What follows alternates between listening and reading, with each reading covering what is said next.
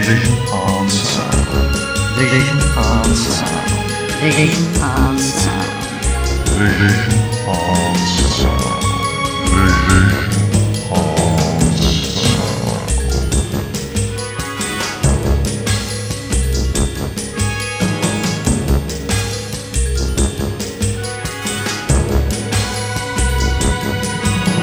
Vision on Sound. Welcome, one and all, to Vision on Sound, here on Fab Radio International with me, Martin Holmes. Sometimes, sadly, as I'm sure everybody knows very well, things don't quite go according to plan, and that's just as true here on Vision on Sound as in any other part of anybody else's life. True, we do have access to the Fab Radio Time Vessel, also known as Television Archive Radio Discussions Incoming Sundays, in order to juggle a few things around, but as we are subject to the laws of time and the time traffic wardens are very hot on such things, we're not allowed to leap back in time, give someone a swift talking to, and suddenly find ourselves with a lovely edition of the show, all nicely packaged and edited for your edification and delight. Indeed, no. Sometimes our plans just fall apart. Something just goes terribly wrong, and I find myself scrabbling about and wondering just how to fill that hour I attempt to bring you on these cosy Sunday evenings. For a while I did consider weaving you a clip show out of all the shows so far, because that's a television trope in itself, but I didn't think we were quite established enough just yet to start wallowing in our own nostalgia when there's so much else to get nostalgic about in the great big world of archive TV.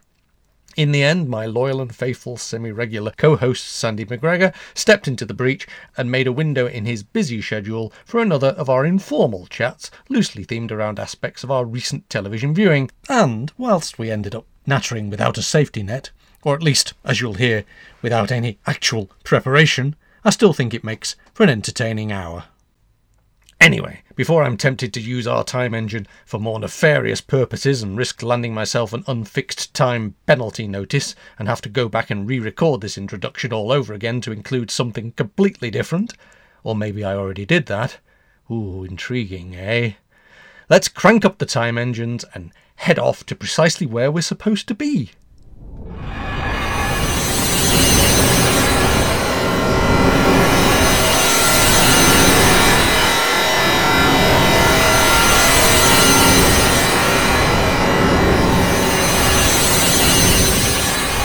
During the following conversation, Sandy explains to me about the forthcoming deal to get some test match cricket back onto terrestrial television, which of course, as those of you who follow such things will be already well aware, has already been and gone. Things do sometimes get a little bit timey-wimey during the production of a show, in the sense that I hadn't realised quite how imminent this was at the time, and I thought there'd be loads of time before it actually happened, and then it popped up on my telly the week after.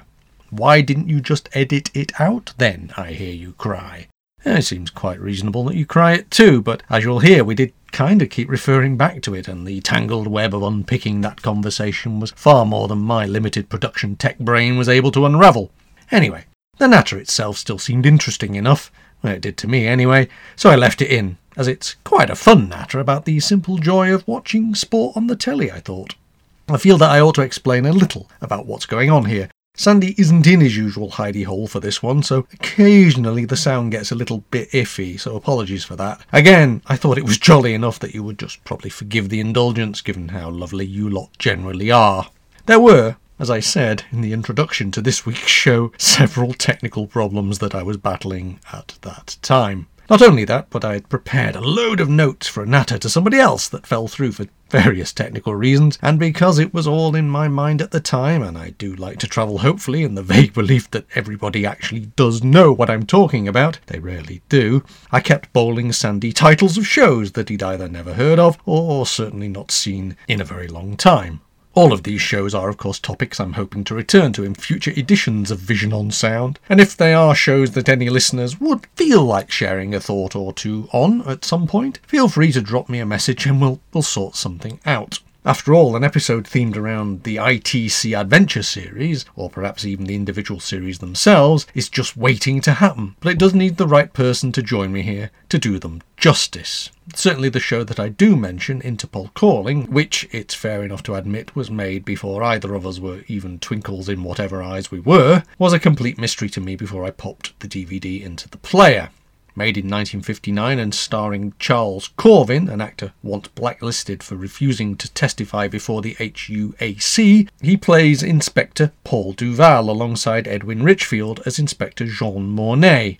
Interpol Calling is a very early example of an ITC half-hour black-and-white crime series shot entirely on film and set, of course, in Paris and telling the various adventures of this pair of Interpol policemen as they fought international crimes such as drug running, homicide, people smuggling, slavery, robbery and so forth, which in many ways still feels quite topical, seeing as the same subjects still crop up in modern crime series as if to prove nothing really ever changes.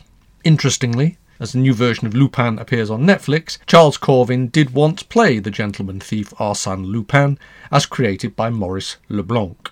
His co-star, Edwin Richfield, as well as cropping up endlessly it seems in the current daily reruns of The Avengers during the afternoon, also played the father in another show that I mentioned that meant little to Sandy, The Owl Service, Granada TV's 8-part adaptation of Alan Garner's novel of the same name, which, I'll admit, freaked me out totally when I was one of the kind of youngster it was presumably aimed at, and quite frankly still boggled my mind when I sat down and watched it a few weeks ago. Made in 1969 and starring Gillian Hills, Raymond Llewellyn and Francis Wallace, it remains an enigmatic piece, weaved intriguingly around Welsh myths and legends, and I'm rather hoping to return to that on another week too.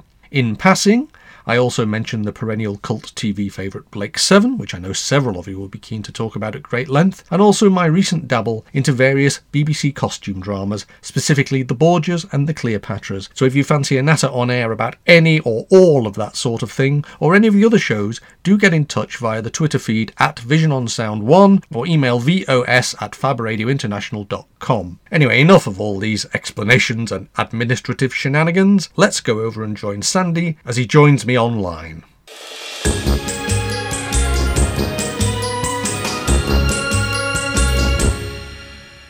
Hello, Sandy. Hello, Martin. Nice to have you back. Great to be back. So, what's occurring, Martin? What's happening? Well, I just seem to be sitting at home growing hair. I'm rapidly turning. I'm going the full Sheen. I'm going the full Michael Sheen. I shall rage down the microphone in as Welsh as I can get. But and that's about as close as it gets. I think.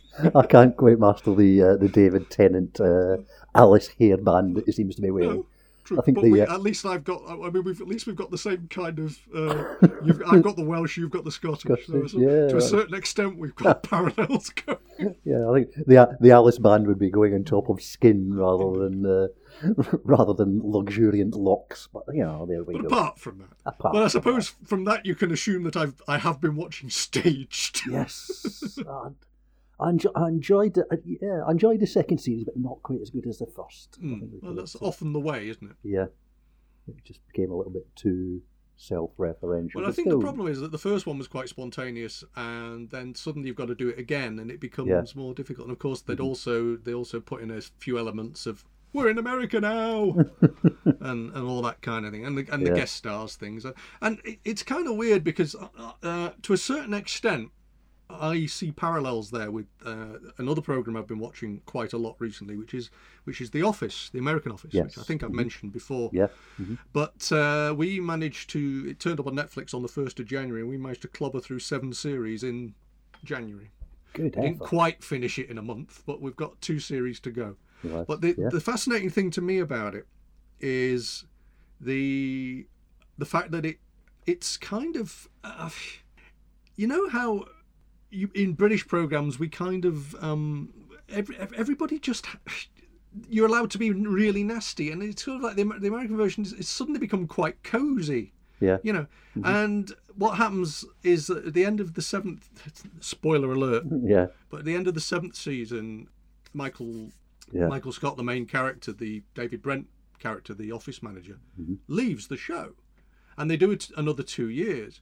And what fascinates me is this is what got me thinking of when you've got a show like that. And you remember MASH? Do you remember MASH? Definitely remember MASH very well. Yeah. Yeah, but after 3 years, they lost Trapper John and Henry Blake. Yeah. They managed to replace 2 of the leads and pretty much didn't miss a beat. No. But I think with The Office, the problem is that a lot of people have said since it finished, that maybe they should have ended it when he left. Yeah. And not done the following 2 years. But what they've obviously tried to do is take that format and push it forward and and spread it. But it's kind of weird. And I was trying to think of any show where the lead has completely gone, where the show's carried on and it's been just as successful. And there aren't many. I mean, Taggart managed to go on with him in name, even though he wasn't there anymore. But there weren't many shows where the lead character. I mean, they did make a couple of Murder, She Wrote without Jessica. Right. Yeah. But again, it's not. It's kind of. I think they did Top and Tailing on that, and then there was Adventure with was it Hal Holbrook or something like that. So but there are very few shows where you would just remove the lead completely and it manages to carry on. I'm trying to think of any. Yeah, you've kind of bowled me right googly there. I'm wronging. Well, as you can tell, I didn't do my research. A Bosie. That was Bosenke. What did it refer to at one point? That was one of your alternative terms for it after one of Reggie's kind of predecessors. One of me googlies. Yeah. I've sent you one of me googlies. But I'm sure the listeners will be very pleased to hear that. Yeah. So there we go. Speaking of cricket, have you noticed the test matches may be on Channel 4, I believe? No. What, forever? Properly? The series against India. Oh, crikey. That's apparently the value of them has gone up because we're in lockdown. Right. So I think there's a bit of a standoff between BT Sport and Sky, and Channel 4 are considering throwing their hat into the ring. That would be interesting. So, they used to have it, of course, yes. Back in the what was it? 2005. Mambo number 5 years, as we call it. Yeah. Well, the thing is, you might remember this. Like when it went over to Channel 4, there were questions in the house. There was outrage that the BBC had it for years. Had covered it belonged on the BBC, and they were like, what Channel 4 going to do with it, And bugger me, but they started showing the cricket from both ends, so that you didn't spend half the game looking at the batsman's backside, and bringing in all kinds of things that are just now standard part of what you expect from cricket. Sunset and Vine, wasn't it? And Mark Nicholas, wasn't it, who presented that? But it was. The fascinating thing to me was just that every sort of the weekends they would go to the horse race. Yeah. Oh yeah, the Which BBC did kind of used to be irritate me. Appalling for that, didn't they? Just for the way they did things. I mean, that's strange though, because now in the multi-channel thing, they'd probably be able to shift it over to E4 or something, and it wouldn't be a problem. But back then they couldn't do that. As opposed to the BBC stopping Radio 4 long wave because they're going off for the shipping forecast.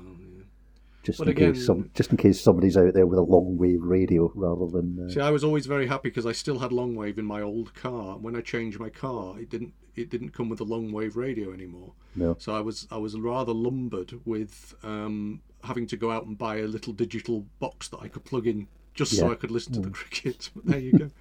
But you're a big sports fan. I am a big sports fan, yes. So will that affect Sky, or will it still be on Sky? Do you think? Or will it be the Sky coverage that they'll? Yeah. Well, no. I'd imagine they're going to have a bit of trouble getting the presenters out to India. So I think they'll be doing it from the studio in London. When they're doing test match special from people's bedrooms and stuff like that. It'll get me into trouble though, because I mean I'm bad enough when it's on the radio for just disappearing off for hours to listen to the cricket. But actually, if it's on the telly as well, I won't be disappearing. It'll be I'll be there in the way. Yeah. So what else you been doing? Yeah, I was going to say just now. BT Sport are showing the Aussie Big Bash, which is here 2020, and I thought, this is some other 2020, and it was a New Zealand one. So there are these guys who just travel the world with the bats doing that. Right. So I did listen to one of the T20 games while we were shopping. Well, I was waiting in the car whilst the shopping was being done at the weekend, and I forget. I used to be quite dismissive of 2020, but actually I quite enjoy it now. It's kind of it sort of fits nicely into a morning. Yes, I can never quite work out who's winning, but and I do think. I mean, I don't know how much you paid attention to the India against Australia Test match the other day. Oh, the epic finish. Yes. Ugh. Which years ago would just have petered out to nothing. Mm. But now, because the Indians are used to, well, everyone's used to 2020, then suddenly, well, it's the last kind of 10 overs, and we've got to score 60 runs in a test match, and they just do their, in 2020, that's kind of pretty basic, that, isn't it? So they pulled out these shots. It was a ramp shot. It was the hitting, and it was just fantastic. So, 2020 has brought something to test match to test match cricket. 2020, those numbers that will live in infamy. But as opposed to the 100, whatever that is about, because still hasn't happened yet, has it? if your attention span isn't long enough for 2020, here's something that's 20 shorter. 2020 minus 20. Yeah. I think the thing that fascinates me about that, though, is because the thing I really like is test matches. I know people say, how can you possibly watch a game that plays for 5 days for a draw? But that's what I like about it. But the interesting thing to me about it is that when they come to the last day and they say, well, they've got to get 123 and they've got 8 wickets and they've got all day to do it, and people go, well, it's just a T20 match, isn't it? And if again, it's a completely different game, completely different game. Yeah. So anyway, what else have I been doing? I have actually slowly but surely, because I've got a little bit more time on my hands this year than I had last year, I've started digging into my stack of DVDs that I haven't got round to watching that I bought when I had money. And right. Okay. Yeah. So I've sort of started off. I watched the Owl Service. Have you remember the Owl Service? I've never. That's completely. You could just have made that up for me, Martin. Alan Garner. All right. Alan Garner's wrote the book. Cheshire writer. Yes, that's right. He wrote the book, and it was turned into a 8-part TV series by Granada, filmed in North Wales in 1969, I believe. 1969, 1970. Right, Certainly at the turn of the 70s. Mm-hmm. Yeah. Bonkers. Right. Absolutely bonkers. It really is. It's. It was one of those that I don't know. Do you pay much attention to the notes on your DVD covers at all? I struggle to read them, to be honest. Yeah, it's just that I was reading the episode descriptions and then I was watching the episodes, and it bore no. I was thinking that's not what I'm seeing on screen at all. Yeah. It's like the person who wrote the notes hadn't actually bothered. They'd read a synopsis and not actually watched. That was fascinating. And I've also been watching a thing which I had on disc called Interpol Calling. Nope. Interpol Calling was a 1959 black and white ITC series. Yeah. ITC series, but it basically was a cop show about Interpol, obviously. Yeah. Mm-hmm. And what is interesting, it's the year before they did Danger Man, and Danger Man, Patrick McGoohan, was a half-hour show as well. And you can watch as this half-hour, because it's a half-hour show. Yeah. As it's progressing across the series, I've watched sort of about half a dozen of them now, and as it goes along, you can see them learning how to do it, because this was, I think, their very first crime series. So that all the stuff that came afterwards, all your Danger Mans, all your Department S's, all your The Saint and everything like that, a lot of the learning curve is in this show. Are you a fan of the ITC shows, Sandy? You watched them when you were growing up? Yeah, I must have watched a few. I suppose the ITV thing was always a bit of a kind of disloyal to the BBC. So. But I mean, do you remember things like Randall and Hopkirk or Jason King or Department S? Were they things you actually watched? The Saint? Not really things I was. No. Interesting. Yeah, okay. I don't. The Saint was. I remember the Saint being on in the evenings. I remember the music. I don't have many early memories of television, but I do remember the Saint specifically. The theme tune being a thing, and the bit where it might not mean anything to you at all, but the bit where the title, the little stick man, is formed by shapes, and it's one of those images from my youth that kind of sort of sticks in. So when you plonk the DVD in, it kind of it just kind of takes me right back, Yeah. The other thing about ITC shows is the cars. And if you're a fan of the cars, it's. But we won't worry about that. That's fine. What else have I been watching? Oh yes. Now this probably will mean even less to you. But I've started rewatching Blake 7. Oh, yes, I certainly remember Blake's thing. So I'm watching the first series of Blake 7. I've got about 6 episodes in now. And the interesting thing to me is I've sort of been meaning to watch that for a while. Yeah. And I just finally plunked it in. And I've forgotten how different it was. I was quite happy to find out that tawny owls had survived the whatever apocalypse outside the dome happened in the first episode, because they had one on the soundtrack. And I've got this interesting thing, because I also watched the same weekend, I watched The Woman in Black, the Nigel Neal written thing. This is all stuff we can come back to later, but that has a very good curlew on the soundtrack. Yeah, and I sometimes wonder about. I start to hear the bird calls now. But what fascinates me about the bird calls is I'm never quite sure whether they're stock bird calls or whether they were genuinely there when they were recording. Yeah. So I think the BBC tawny owl is to indicate you're outdoors at night. Is a standard. It's probably the same. This is on the same sort of LP that the sheep that they have in the Ambridge is on all the time. But I think the curlew, or the curlews, if you prefer, the curlew in The Woman in Black, I believe they may well have genuinely been there. So there we go. And you can also hear the odd oyster catcher. So that's a nice one for the bird spotters. But there we go. Yeah. Finally, in terms of the stuff I've been watching, one afternoon I plunked. Now this will appall you, but I have a disc of Jemima Shaw Investigates. Right. Yes. Which is the Patricia Hodge vehicle. And I got about 2 minutes into that before I thought, I don't want to watch this. So I got that out of the machine and put in another disc that was on the pile, The Borgias. Oh, yes. But the BBC Borgias from 1981. Oh, yes, I presume that was the one you'd be talking about. Adolfo Celli. Yeah, was that the one with unintelligible Italian cod accent? It got a lot of grief. But that is the interesting thing, because having bought it, because I had a phase when I was watching. I rewatched Claudius last year, and then watched the Caesars, and I was having a bit of a historical drama phase. Yeah.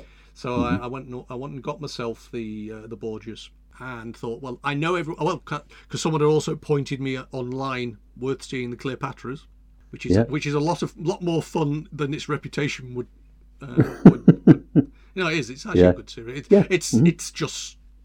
It's not dated well, but and it was absolutely slated at the time. But so was the Borgias. And the fascinating thing about the Borgias is I watched episode 1. I thought, I like this, and I've come to it from this.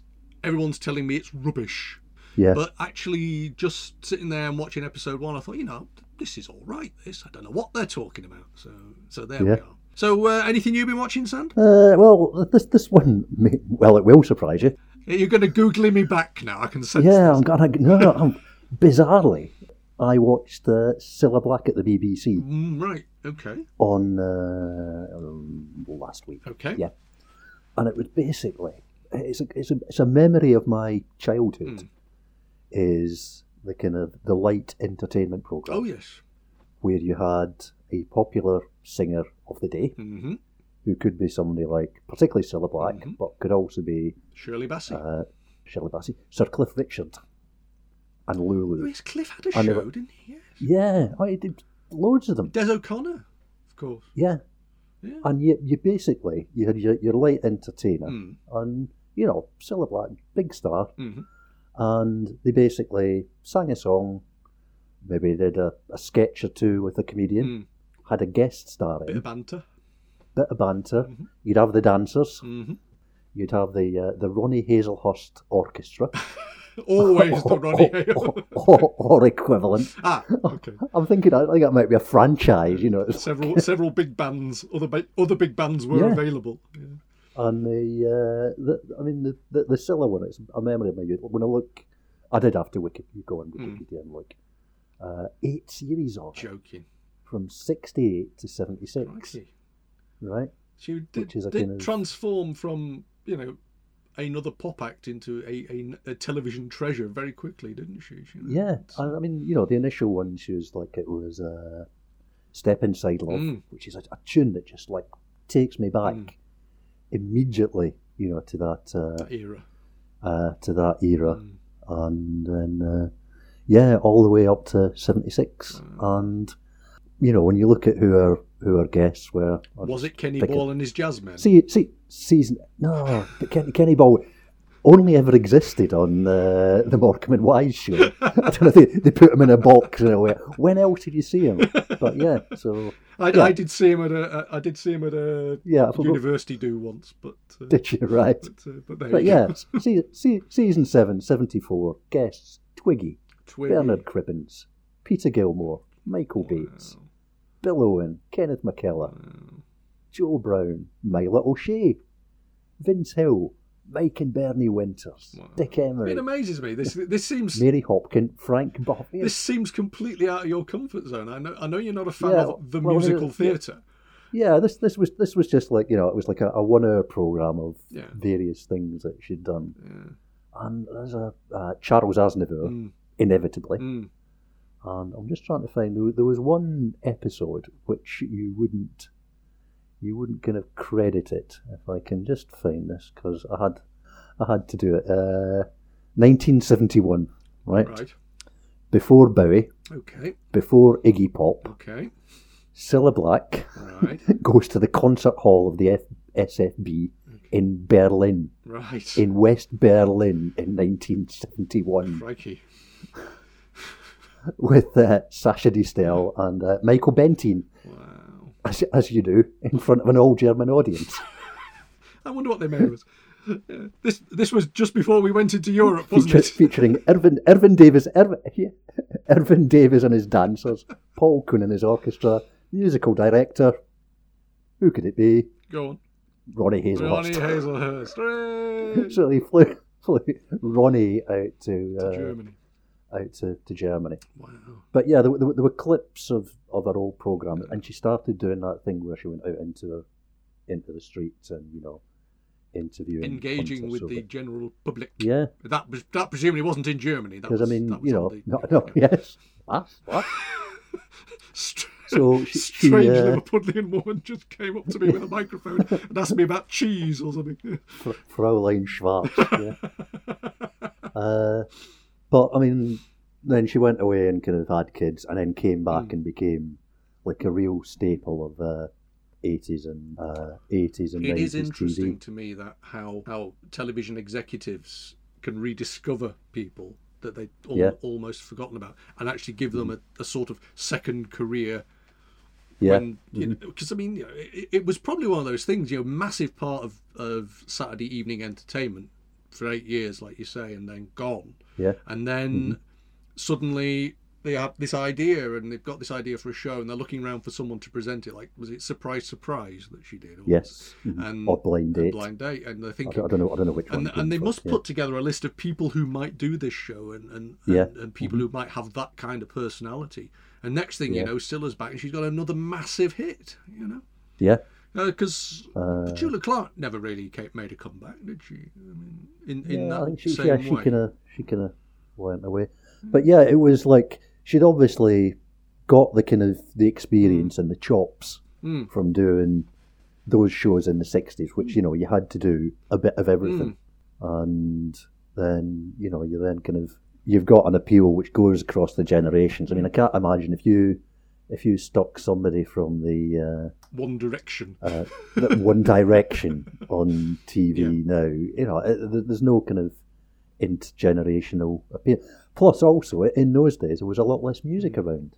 If you think on it, people seem to like Ant and Dec, don't they? People seem to. I mean, I've not really ever paid much attention to Ant and Dec. No, but, they are incredibly popular, but they're not. Well, sort of they are singers, aren't they? Well, it's just they have a sort of universal appeal. That if you're trying to put a show together, you'd probably contact them or their agent, and that would probably be quite high on your list. And this is again we talk about this before, but the sort of lack of general imagination that some TV executives seem to show, in the sense that they go for the same faces time and time again because they know it's a guaranteed hit. And of course you can understand why they do it, but if you're not a particular fan of Alan Carr or Ant and Dec, you're not going to be drawn to it, but the people who are, so you can see why they do it. But anyway, so let's say there were other people. They tried it, didn't they? They tried it with Lulu as well. I remember Lulu had a big Saturday night Lulu had about Yeah, 7 or 8 series of Lulu. My mum and you dad know. were huge fans of Val Doonican. You know, Yeah. and I remember we used to sit there week after week with his rocking chair bit and his jumpers. You know, His V-neck Yeah. jumper, yeah. yeah. But But I mean, they well, I was going to say they were quite old. They might have been like 30s or 40s. He seemed about 70, but you probably look at him now and say, oh, actually, yeah, he was a lot. But, you know, at the time, Lulu and Sir Cliff and Cilla, you know, they were in the 20s. and there were still chart acts when all said and done. They were I mean, they still- were the respectable side of it. You might never have got Mick Jagger doing it, but No. But yeah, well, one of the things is there's a legendary bit of footage on It's Lulu where she's got the latest star from America, Jimi Hendrix. of course, yes. Jimi Hendrix played on the Lulu show and got halfway through his song and then went, all right, we're going to Sod this for a lark. sod this. I'm going to do They probably put it more American than that. Cream and Sunshine of Your Mind or something like that. Something in the middle. Cut away! Panic! Yeah, he did that. So it's like, yeah, there we go. So that was, See, that's why they couldn't. They let him have his own show because he was too much of a rebel. You see. the Jimi Hendrix show, yeah. No, we'd have And watched here he is it. with the Ronnie Hazelhurst orchestra. And you always had to have the thing was that you always had to have their name in big sort of Elvis-y lights, didn't you, in the background? You sort of their names spelled out. I've got a beautiful picture in one of my annuals of Des O'Connor standing in front of the word Des O'Connor lit up massively. And of course, the strange thing about that is you do remember. Those are the images you remember. I remember these people coming in front of this huge, their name in lights, and you kind of when people use the expression to see your name in lights, you actually think it probably meant Broadway, but actually on television it probably meant having some scenery construction built of all the letters of your name. Sandy McGregor. Yeah, presumably you've never actually sort of come onto a stage with your name lit up behind you. Never had my name and in crooned a few tunes. See, there was, I mean, the previous generation, they had Andy Williams, Perry Como, Bing Crosby to a certain extent, didn't they? Doing that sort of homely, you know, home entertainment, family entertainment, when all's said and done. Yeah, and wasn't it Andy Williams who gave the Osmonds their break? Oh, probably, on his yes, TV I think show. so. And of course, then you also get, I mean, you obviously, you know, Lulu would belt out her Bond hit, and Shirley Bassey would bung out her several Bond hits. You know? You know, so it obviously led to things. Was there a Tom Jones? Did Tom Jones ever have a series? Quite possibly, yeah. This is Tom Jones is sparking something in the back of my head. That's right, but yeah. I'm not sure how long that was. Yeah, I think Dusty Springfield had a few, but she just kind of stuck to the music. It's just fascinating to me because obviously Tom Jones pretty much did the same thing. He sort of disappeared and then suddenly came back as part of this. What was it? Which of the Saturday night ones did he do? Was it The Voice or the Chair one? Voice. Was that the Chair I think one? that's the Voice. Yeah, yes, the Chair one. Yeah. So you know, it's obviously got a thing. There's been quite a few of those. What we've been watching kind of shows on BBC4 on Friday nights recently. Yeah. Better Half was on the phone, so it came on. So I was watching it with the sound off, which is actually maybe the best way of doing it. There was one about sort of dance programs from the 60s and 70s. And it's kind of fascinating just how styles and things change, you know. And there was a bizarre thing came up on Facebook, which is from where I am back in the beautiful Vale of the Lead and Old Vale memories, and it was from Come Dancing. Oh right. Now, not the kind of strictly this Come was when Dancing, it was just but the original ordinary folk in a ballroom. Yeah, and this was at 1968, and it was my mate's big sister, Right. with whatever the dance troupe was from the Vale, representing the west of Scotland. Right. Group dancing. And she was dancing to Puppet on a String. Which would have been current then. That would have been the Eurovision hit of the year. That's it. Yeah, and I think it was frowned upon by Peter West, who was the presenter. You know, talking of the cricket again. Peter West before the cricket. Peter West doing that. So, but yeah, I don't think there's any sound. There wasn't any sound in the video, but it was just this. My mate's big sister, and I wasn't allowed to see it because I was obviously too young. Too young for the in 1968. Sorry, just Come Dancing would have been Come Dancing. Much too raunchy for the likes of you, young man. I think it was too late. Too for me, scary. actually, yeah, too scary. Yeah.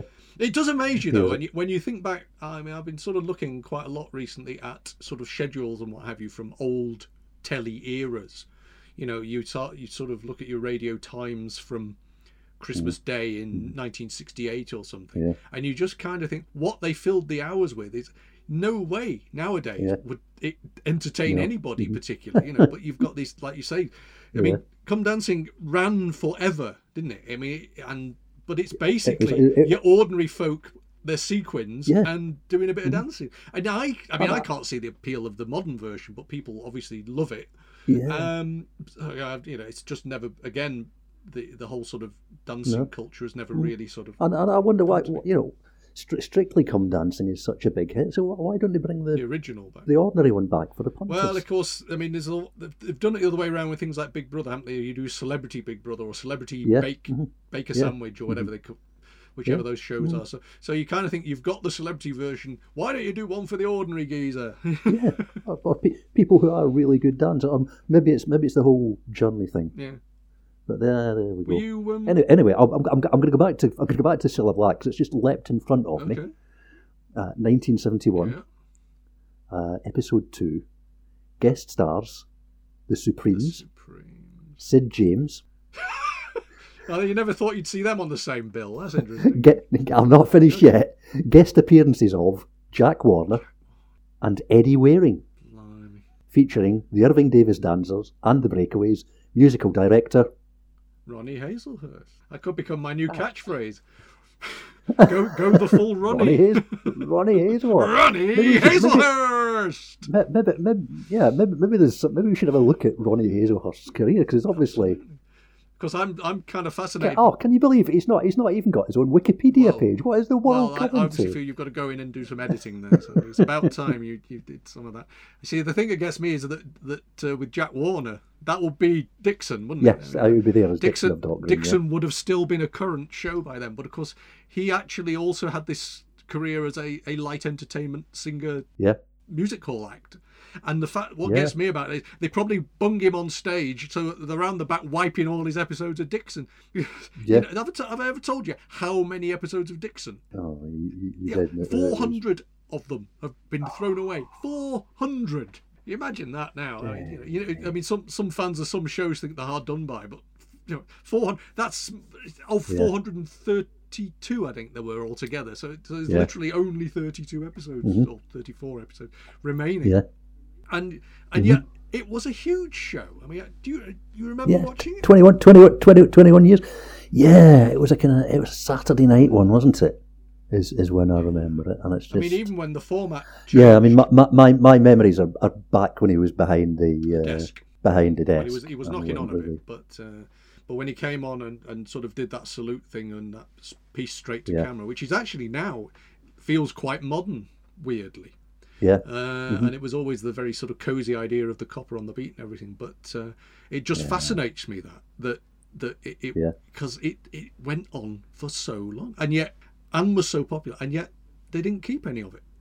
Amazes me. No. But yeah, it does again. It's another one of those things. I don't remember much about my childhood, but I remember Dixon being on Saturday nights. I remember Val Doonican being on. There are these shows that sort of take you right back to sitting there in front of the telly, probably far too close to the screen, with all your sort of folks in the armchairs around you, And I mean, my memories are like I used to always go and visit my grandmother on a Saturday, or she would come to our house. So being there with my grandmother and my aunt who she lived with. Can I ask you a question? Was your grandmother one of these grandmothers who watched wrestling a lot? No. See, my grandmother watched wrestling, and it's only later on when you start to think this is basically men in their swimming trunks fighting, and you just kind of think, what was she thinking? in a very style. Yeah, my parents didn't like me watching wrestling. I'm not sure what they gave you what ideas with your brother or something. You might end up having fights. Yeah. Kent Walton, I believe, was the. Yes, indeed. Good afternoon, grapple fans. So you did watch wrestling? Yeah, when I was like... Was this round at Grandma's while she was making you your fried egg or something? When nobody else was looking, secret guilty. Well, that was the other thing, wasn't it? You couldn't just click your channels then. You had to go over to the box and push a button in or turn a dial, to get... Yeah. Mm-hmm. So what else you been watching, Sam? Yeah, well, the other one is I've got to do a kind of, I was going to say a farewell, an au revoir, an adieu to Spiral. Spiral. Yes, we mentioned it a couple of times that you've been watching it. Engrenage, as it is known in French, and it's come to its end after 8 series over. Was it a satisfying end? It was good. Yes, it kind of. Yeah, it just kind of. It was really gripping to the end, and then there was kind of an ending to that episode, and potentially, I suppose they could do more, but they've said they've. Oh right, so it's not been completely. They cannot possibly bring this back now. No, there wasn't a kind of they went gunned down or anything like that. But so it's kind of 8 series from 2005, and the kind of you've never watched Spiral, have you? I think we watched a couple, but it was one of those shows that it was actually quite difficult for us to see because we didn't get quite the get iPlayer or whatever it was up here for quite a long time. So it was sort of if we missed it, we missed it, and we missed a couple of episodes, and and it's on our list now. Weirdly, to go back to. Yeah, I think all the episodes are on the iPlayer, so you can go right back to 2005. Just how long they'll be there, that's always the concern. But, yes, and I mean there are fantastic characters. There's about, I think there's 3 left of the original characters who were in the first one. Some people have gone off and done other things, and some of them have dropped out along the way. But yeah, I mean, it's just a real gritty detective series, which doesn't involve having the Eiffel Tower in the background of every shot. Which takes me right back to Interpol Calling, because they use the same shot every week. Or the kind of the other bits that are famous in Paris, to me. Interesting. We're in Paris. A lot of it is out in the kind of the projects and the kind of slightly. It's a different side of Paris, definitely. Dodgy areas, and I should still say there are some of the cast from it have started cropping up in other places. But did it? I should say. Did it have a satisfying conclusion? I mean, was there stuff in the final series that kind of went right back to the beginning, and it all sort of felt suddenly like the whole thing was one big story that made sense, or was it? Yeah, it was good. It was a good, clear ending, and to be fair, you could pick up the series anyway through. I think we actually expecting watched Spiral the movie. Yeah, we missed. I think we missed the series in the middle, and it was we started watching the next one, and suddenly went, "Who's that? We're missing one. We're missing one here." Like this, because it was like a lot of that series was about what had happened in the previous one, so we can went back. Then later on went back and watched the previous one and got the why this situation had come round. We were struggling with the beginning of this one because it's a good about 18 months since we'd seen the previous one. So we found that. So why is Gilou in prison then? What's going on here? Let's go and look at all. I think I've mentioned before in an earlier episode about Fringe, where we picked up a set of Fringe, and we just spent about 3 episodes going, what the hell's going on here? Because it had been about 2 years since we'd seen, and we actually, when we did our rewatch of it last year, you actually started to think to yourself, did we actually get this far? Is that why there was a season missing that we'd completely forgotten to watch or something? It's very weird when that happens. That you actually sit down to think, I like this show, I've watched this show, and you watch the first episode thinking, I haven't the foggiest where we are with this. Yeah, there's a lovely story Neil Delamere was telling on the radio on Saturday about the investigation, the new Danish thing about the journalist who's married and murdered in the submarine. An investigation into that. Right up my street. And he said it's a true life story from very recently. It's kind of 2017. And he said, really good. So he sat down with his wife to watch it and watched the first episode. And he said it was straight in, the crimes happened, they're in court. And then it gets to the end of the episode and it's like, it comes up with like what happened to the guy who did the case and what happened to the guy who committed the crime. And he went, we've just watched episode 6, haven't we? The horror of modern televiewing options. Oh no. So he decided to watch it in the opposite Reverse order. order. So it's got a happy ending to it. That's a kind of avant-garde way of watching television. It make a great filmmaker. It gets a bit Tarantino, doesn't it? Spirel, however. Spirel, yeah. So I raise a glass. Has that been Americaned yet? I don't think it has, because it is very Intensely very French.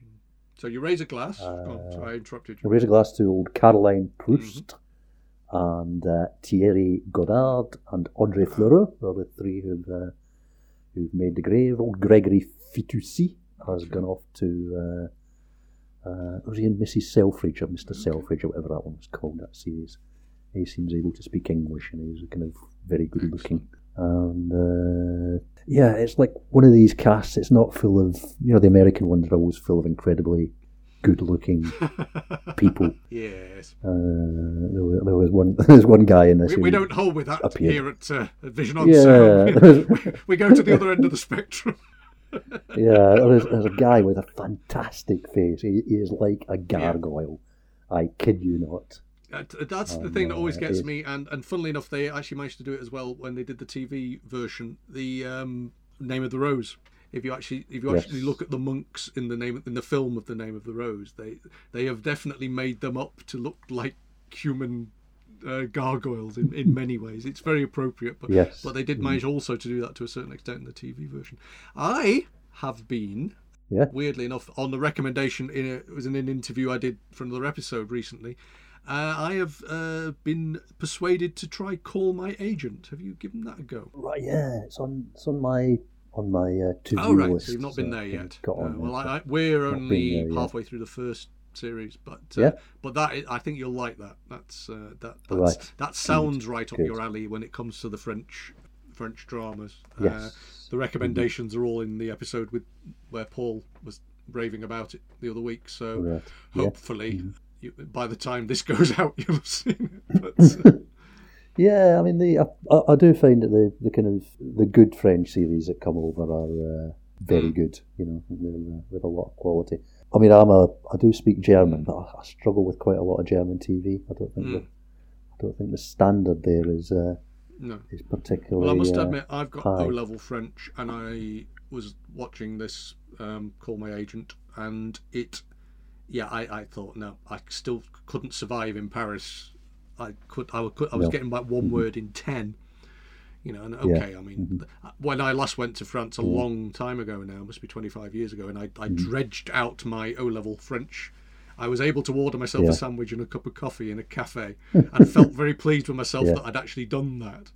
But but no, the speed of the dialogue is incredible, which of course it is. It's in the same way that I mean, I shouldn't be expecting them to talk very slowly just because they've got an English audience, But it is fascinating that you think, I thought I knew this language, and yet they're rattling it out, and obviously it's perfectly understandable, and yet I'm sat there going, travail. I'm sure I know travail means work. Hold on, So it's it is fascinating to me. But although I wonder whether you watch enough of something like Spiral, or where actually towards the end of it you do start to not read the subtitles. I mean, the difficulty I have, and the difficulty we really find with choosing to watch a subtitled program. I know we've talked about this before, but it's that thing that when you're eating your tea with the telly on. You can't really say, we can't watch that now because I need to watch it. No. I'll keep missing my face with my beans on toast or whatever. Yeah. But I mean, there's quite a lot of the. I don't know if you've found this. There's quite a lot of the kind of the French and Scandinavian actors who now start cropping up in English language programs, and they speak perfect English, but there's something missing about when they perform. They kind of lose. Is there a subtlety in the delivery of the language? Which I find it's interesting. When I was a child, a friend of mine at school asked me whether I was Welsh. Now, I've never been aware that I had any kind of Welsh intonation in my the way I speak at all. Yeah. And I said, no, but my father's Welsh. And later on in life, I had a colleague whose mother was German, and she used to ring the office, and someone would answer the phone and say, "Oh, it's your mum," and she'd go, "How do you know?" And he'd go, "She's speaking, she's got a German accent." My mother hasn't got an accent, So it's kind of weird, because if you listen to something like, I know you're not a massive fan of ABBA, particularly. It's not really your musical bag. I mean, music is music and all that, so they obviously have points. But if you listen to, or you watch Eurovision or whatever, when English is spoken with an accent in a song, once you detect it, you can't miss it. So there are certain things, but actually, I find generally speaking that a lot of people who it isn't their first language speak it a lot better than so-called native speakers. I know a couple of people who have got American accents and have never been near America in their lives. People in the UK who watch a lot of American TV. That's interesting. And it's it's like if people abroad learn English, then they learn American English, because that's certain things slip into this consciousness, like the 911 and the certain spellings, I think, have also sort of slid in because of things that turn up on films. Yeah, I mean, I've got a friend who worked in Germany for quite a few years, and he got a school-age daughter who went to the international school in Dusseldorf, which is a big German city, and it's got lots of the kids of Microsoft kids and Nokia kids and whatever, and they learn to speak English, American English.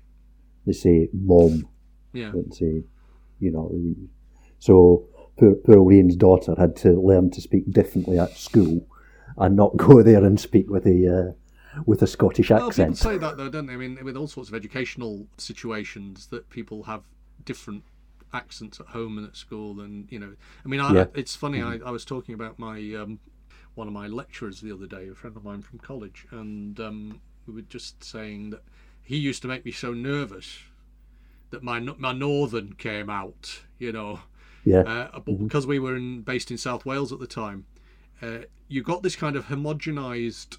The people who came from Devon, the people who came from Manchester, the people who came from Birmingham, all sort of ended up in this couple of square miles of South Wales.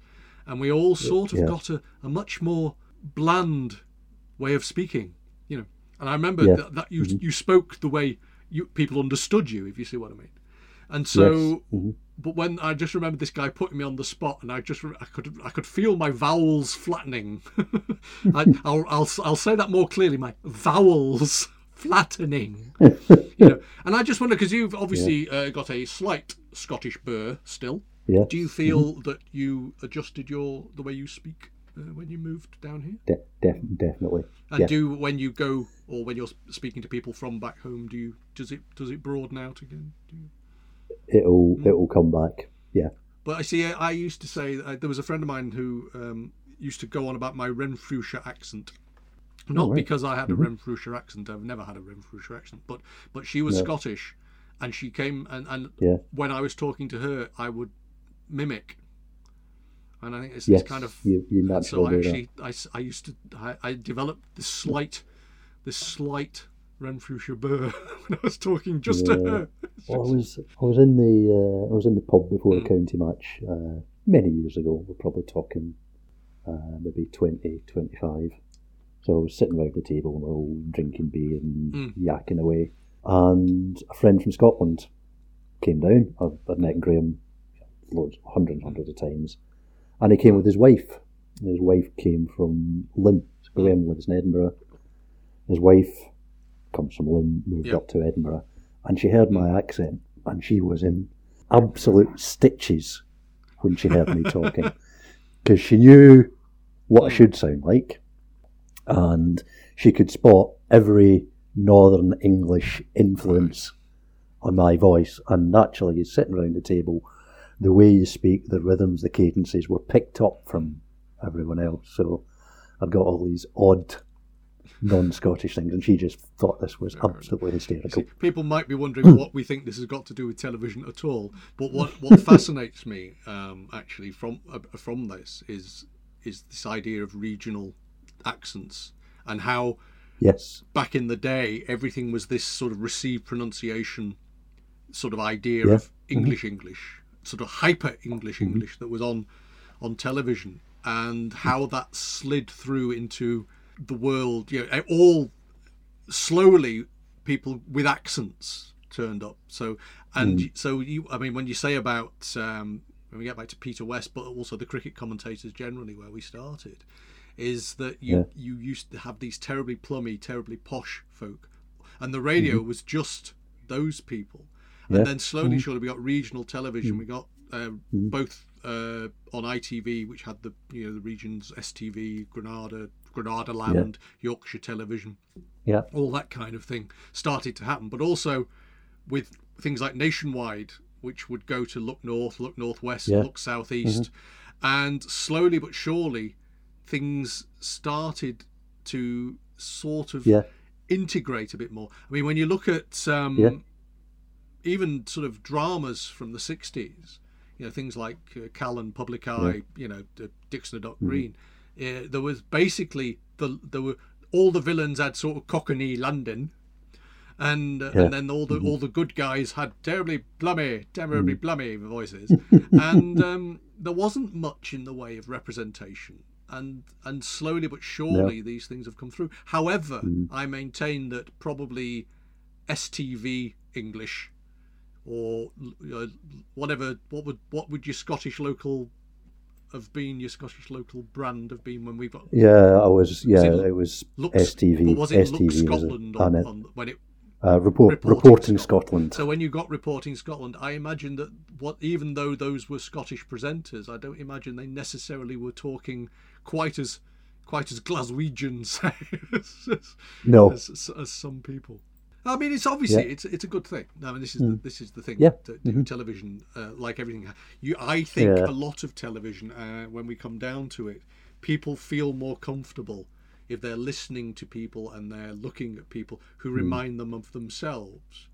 And so in many ways, the sense that everything was London centric came from the fact that everybody spoke like they lived in London, and it's been a slow burn, but finally there is a lot more regional representation across the board. I mean, do you remember? Funnily enough, when we were talking because we were in light entertainment in the early part of this episode, when they used to have real people on things like the Generation Game, and I often wonder they seemed to sort of filter them out so that there weren't people that you couldn't understand, because they used to have comedy clips of people trying to interview Irish people for Vox Pops. I know you can't understand a word he's saying, ho ho ho, and I'm sat there thinking, well, actually, I imagine the people who know him understood every word. It's just that it's only this home counties. Look at the funny regional accents. So I think we have come a long way in many ways. And I think it's all helped indeed by watching things like Spiral and what have you. Right. We'll call it a day. Good stuff. That's been lovely again, Sandy, and see you again soon. You take care.